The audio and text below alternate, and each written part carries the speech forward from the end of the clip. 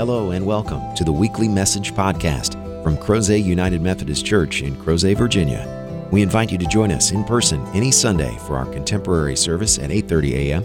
or for a more traditional service at 11 a.m. Please visit us online at www.crozetunitedmethodist.org for further information. We hope you enjoy this week's message from Crozet UMC. Scripture is a gift. But what if we never opened it? What if we got it and we said, well, I'm busy, later, and we set it aside? What if we opened it and we looked at it and we said, not really what I wanted? I don't think so. Or maybe if we opened it and we said, this makes me uncomfortable. I don't know how to deal with it. Well, I think we all at times get sucked into those rationalizations. I will be honest with you, I have. But it doesn't change the point that the Scriptures are a gift. Scripture is powerful, and I've seen how powerful it is. Not just here, but in prison. Some of you may think I belong in prison. That's another discussion for another day. But I have, for the last 10 or 12 years, worked in prison ministry in several different places in the Commonwealth. And a couple of weeks ago, I was down in Augusta at a worship service. And as a part of the service, we got a question from the worship leader. And he had us break off into groups of 5 or 6. I was sitting with 6 guys, and we were wrestling with this question. And what was fascinating is there's 2 guys sitting next to me, and they were sparking off ideas in Scripture, wrestling with this. And they were very inclusive. It wasn't they were shutting everybody out, but it was obvious that they had been studying.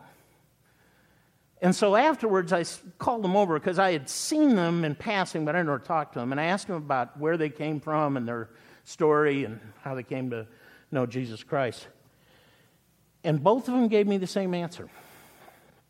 The Scriptures brought me to God. Now, that's kind of cool, but to be honest, it's not earth-shattering, at least to me.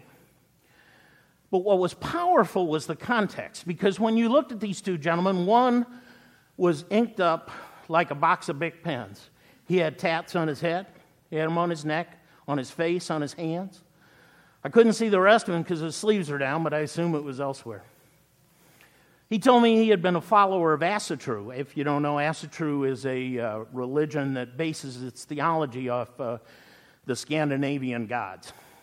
It's relatively recent, pops up around the 1970s. But it's also adopted by a large number of white supremacists. The other man standing next to him told me his story. He had been a follower of the Nation of Islam. Now, if you think about it, it's really be hard to find a time where these 2 men in another life might want to sit down together, let alone talk together, let alone worship and pray together. But that is the power of the Scripture. That's what happened there. It wasn't me. It wasn't the pastor. It wasn't the chaplain. It was the power of the Scripture. In the letter to Timothy, we're told just how powerful the Scriptures are. Writings that are able to instruct us for salvation. And all Scripture is inspired by God, useful for teaching and reproof and correction, for training in righteousness, so that everyone who belongs to God may be proficient and equipped for every good work. They're great words. They're wonderful. They're powerful. But I think the Scriptures have more than just that. They tell the story of how to live our lives. Forgiveness, grace, mercy, love.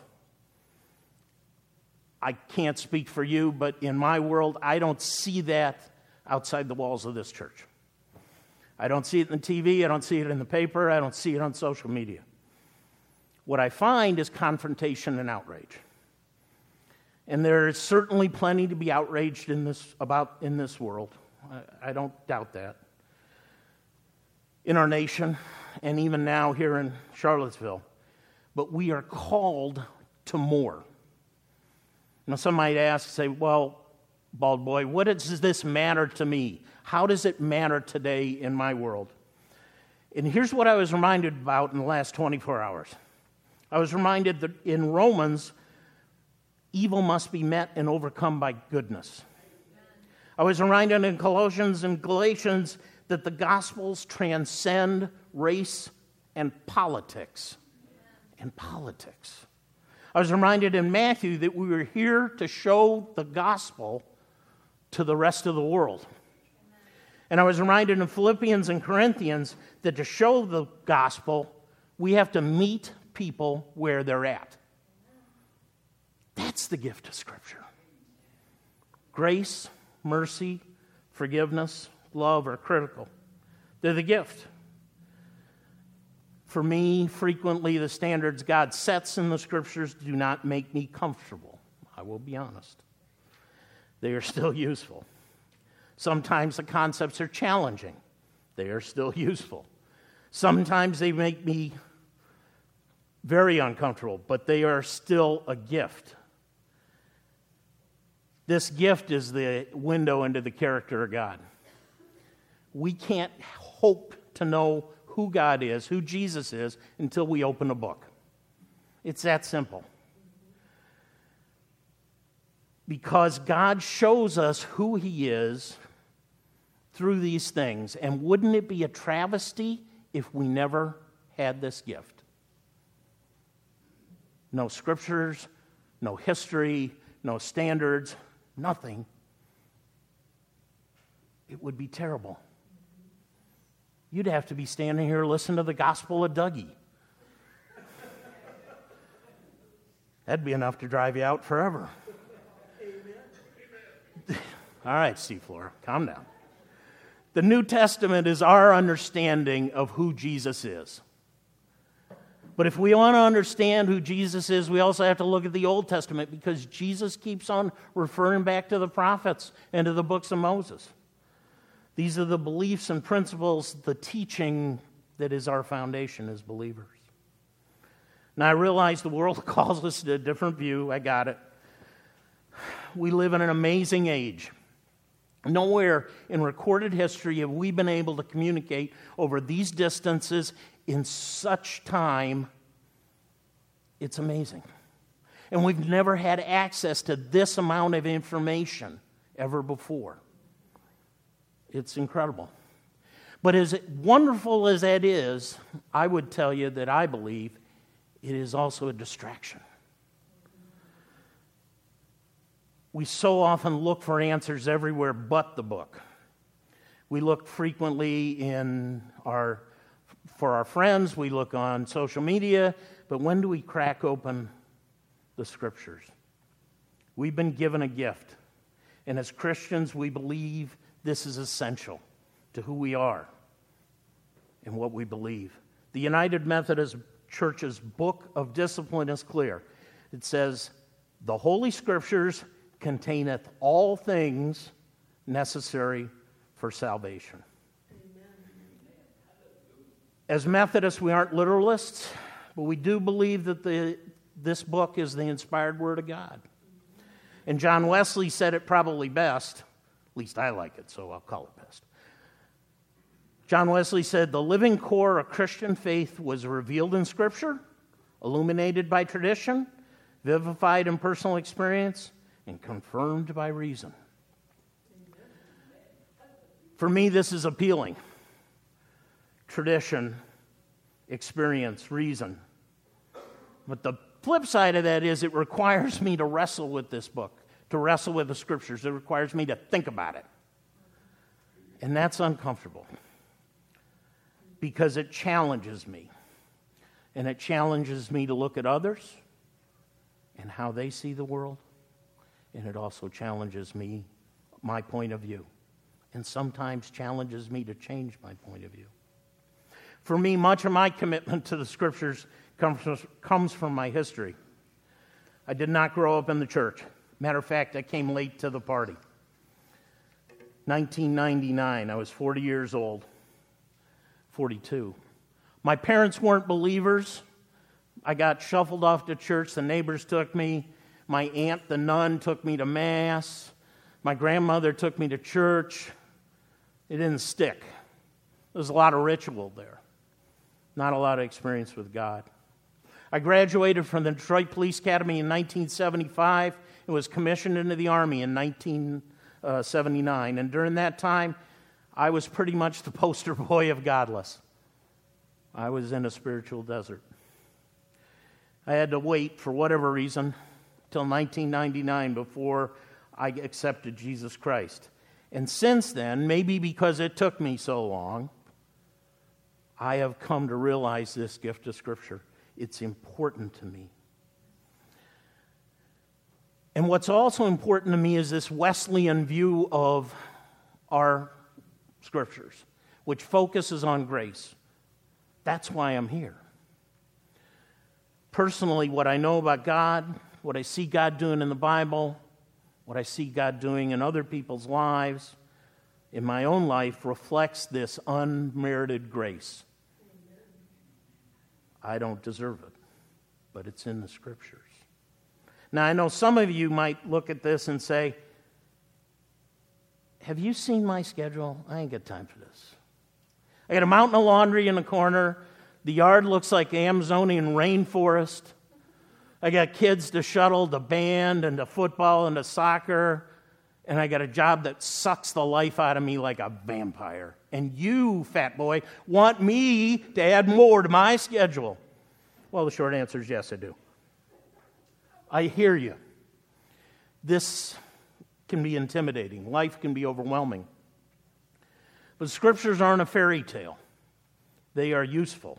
And if we want to be believers, if we want to remember, if we want to be a part of God's kingdom, if we want to tell a story, we have to open the book.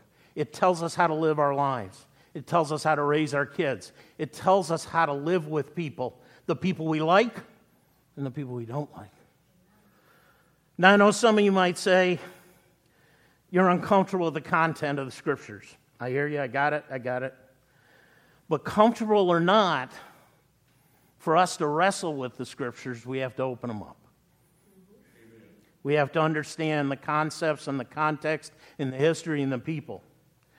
And some of you might tell me that the Bible has no connection with today's world.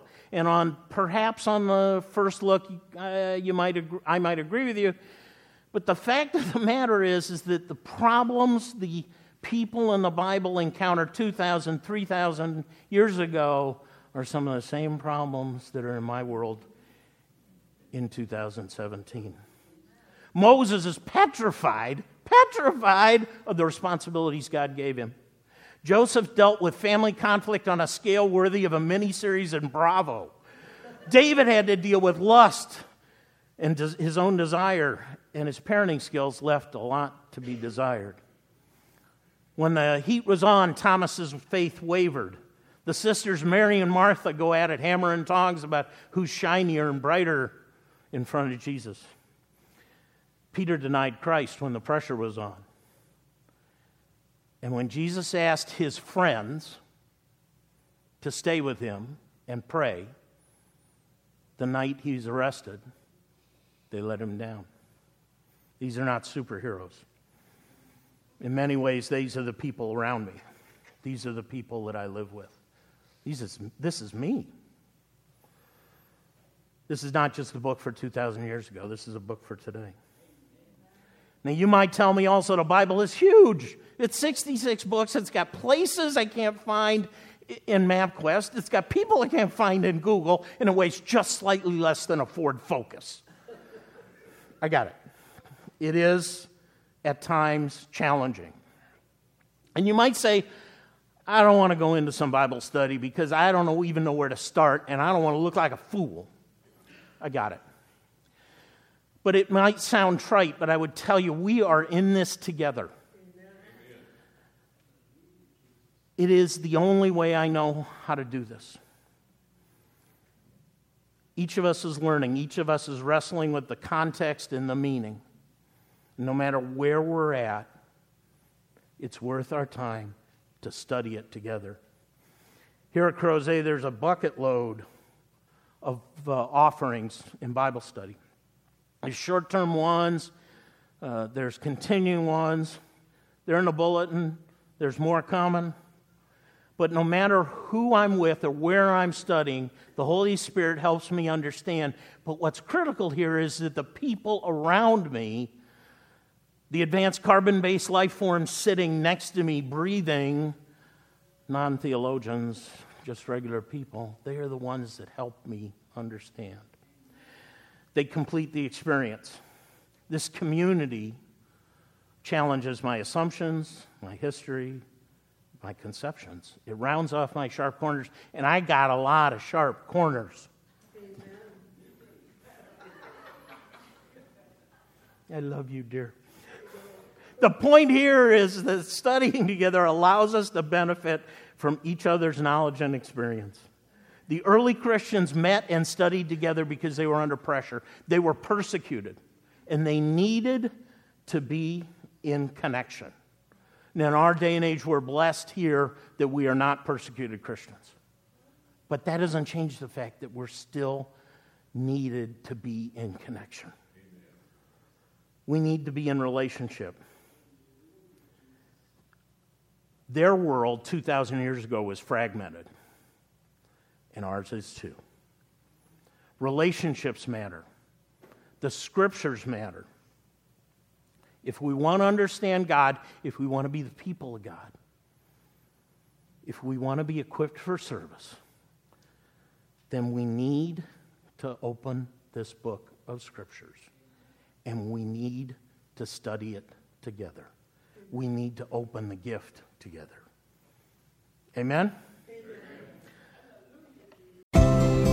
Thank you again for joining us for this week's podcast. We hope you found the message meaningful, and we invite you to join us in person as we gather for worship at Crozet United Methodist Church every Sunday at 8:30 a.m. and 11 a.m. Please visit us online at www.crozetunitedmethodist.org to learn about ways you can connect with God and your neighbors through the ministries of Crozet UMC. Have a great week.